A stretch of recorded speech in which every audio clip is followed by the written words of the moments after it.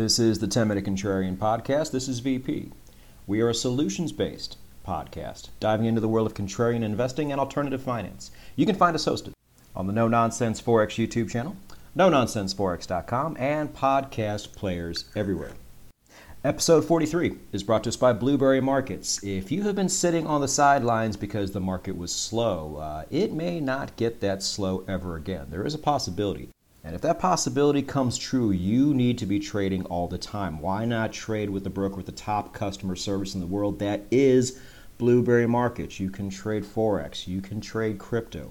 You can trade the top 50 American stocks. You can trade metals. And best of all, if you go down to the show notes and click the link, that will take you to the blog, which will keep you up to date on everything that's going on with Blueberry Markets. And there is a magic link at the bottom. If you click that magic link, you will get a sign-up bonus just for signing on and your own personal customer service rep should anything go wrong. And over time, something always does, so you want to make sure you have somebody there. Get started now. And if you are inside of the United States, I got a great broker for you too. You already know that. Check the show notes for that as well. It is the 10-Minute Contrarian Podcast, and do not adjust your sound levels. I am traveling, and old Bessie didn't quite fit in the bag, so we're using my microphone that's attached to my earbuds. So that's just going to have to be how it is this week. So I will try to record this at a bit louder level than I normally do. But anyway, let's get into things. Now, in terms of natural gas, with everything going on in the world and with everything coming down the pike, which is not good. We spoke about that last week when we talked about food shortages. And with everything going on with Russia, you would think we would be at all-time highs right now with natural gas. But we are not. Not even in the last 12 months we're not. If you pull up a chart of natural gas right now, you will see what looks like a kind of a triple top happening to where the third leg of the top is occurring as we speak. Now, those of you who know our technical analysis here knows that that doesn't really mean anything, but we're just using this as an overall indication of where price was. And price was hitting those earlier highs back in October and November.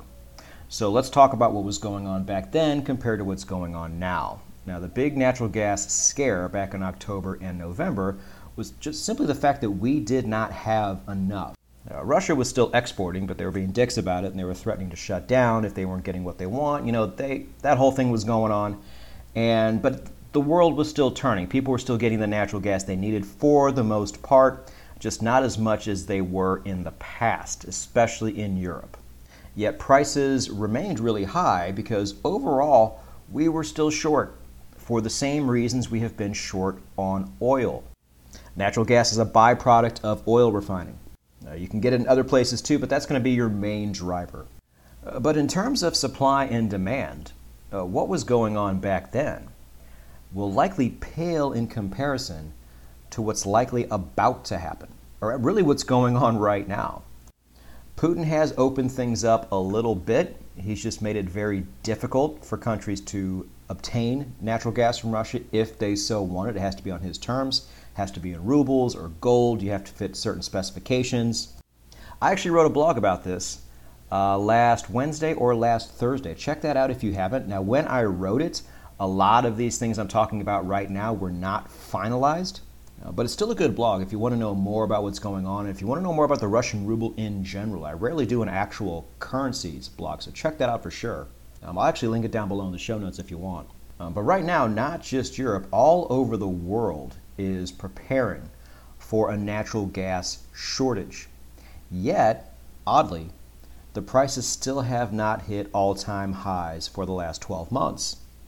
So if we're kind of forecasting down the road here, if you believe the same thing I believe, the price of natural gas could go much, much higher. Because if you remember last week's episode when we talked about food shortages, natural gas goes into a lot of agricultural products that are vital to producing food. And it's going to be one of the reasons we will end up being short on food this year should that prediction come to pass. And I have yet to see anybody out there say, no, it's not going to happen, and this is why. It's pretty much all been the same narrative. We know, which is contrarians, we question sometimes, but we're also commodities investors. And from a commodities investor standpoint, we understand what's going on and we see the writing on the wall. So not only does natural gas go into electricity, which is important for everything, but it is one of the components in manufacturing fertilizer.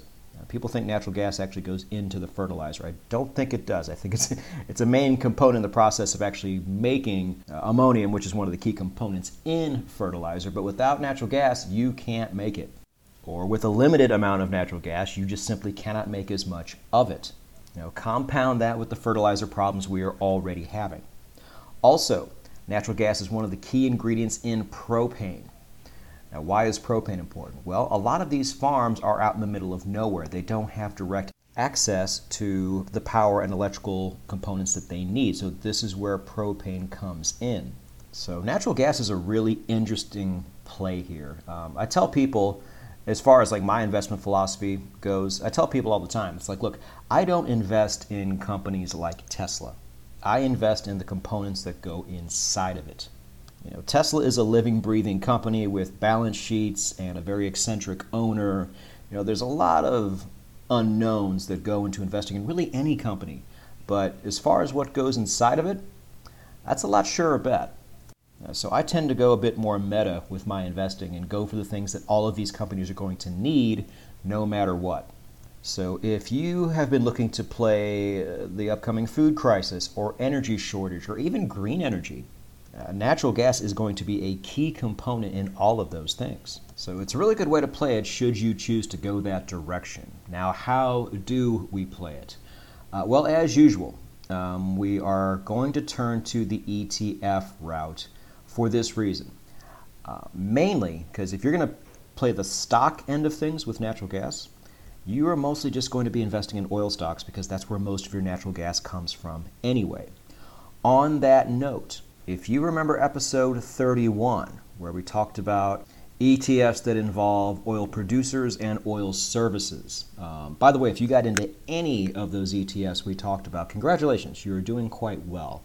But when it comes to the actual producers, you're going to see those companies fluctuate up and down with natural gas a lot for the reasons I just told you about. You might have noticed this week, there were certain days where oil just pretty much crashed, but natural gas actually did pretty good. And you saw a lot of those producers' ETFs stay pretty much the same price. There wasn't a whole lot of fluctuation there, and that was the reason why. So if you already have an oil producers ETF, you probably don't need to do anything. But for the rest of us, and should you want to do something additionally, let's talk about some of the natural gas ETFs you can play.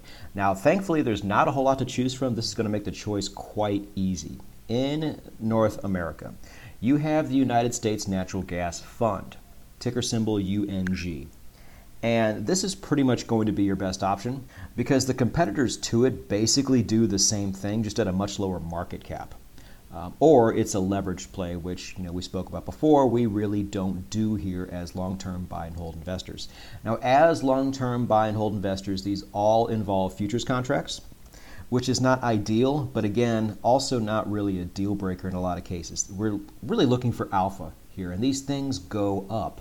You just may get a few unexpected turns here and there along the way. But I would be willing to bet that most of us, when we put our money down in an investment, especially like an ETF, we don't really sit there and look at it all the time. If natural gas is going up and our ETF is going up, we're pretty happy. So again, I'm not a financial advisor, don't do anything I say, but sometimes when I hear people talk about these futures contracts and how buy and hold investors should really avoid them, I think those concerns are overblown. I have held instruments like this for a while, and I have really not seen much of a difference, and I've been very happy with the product. Now, turning our attention to the UK, you have a very similar product over there, ticker symbol NGSP, which also deals with futures contracts. And in Australia, you don't have the exact same thing. Actually, you don't even have something really that great, in my opinion. I would probably, if I were you in Australia, I would probably stick to the ticker symbol we talked about before, FEUL, and play the price of natural gas that way. Because your only other option that I was able to discover was ticker symbol EWA. This is the iShares MSCI Australia Fossil Fuel Investments ETF.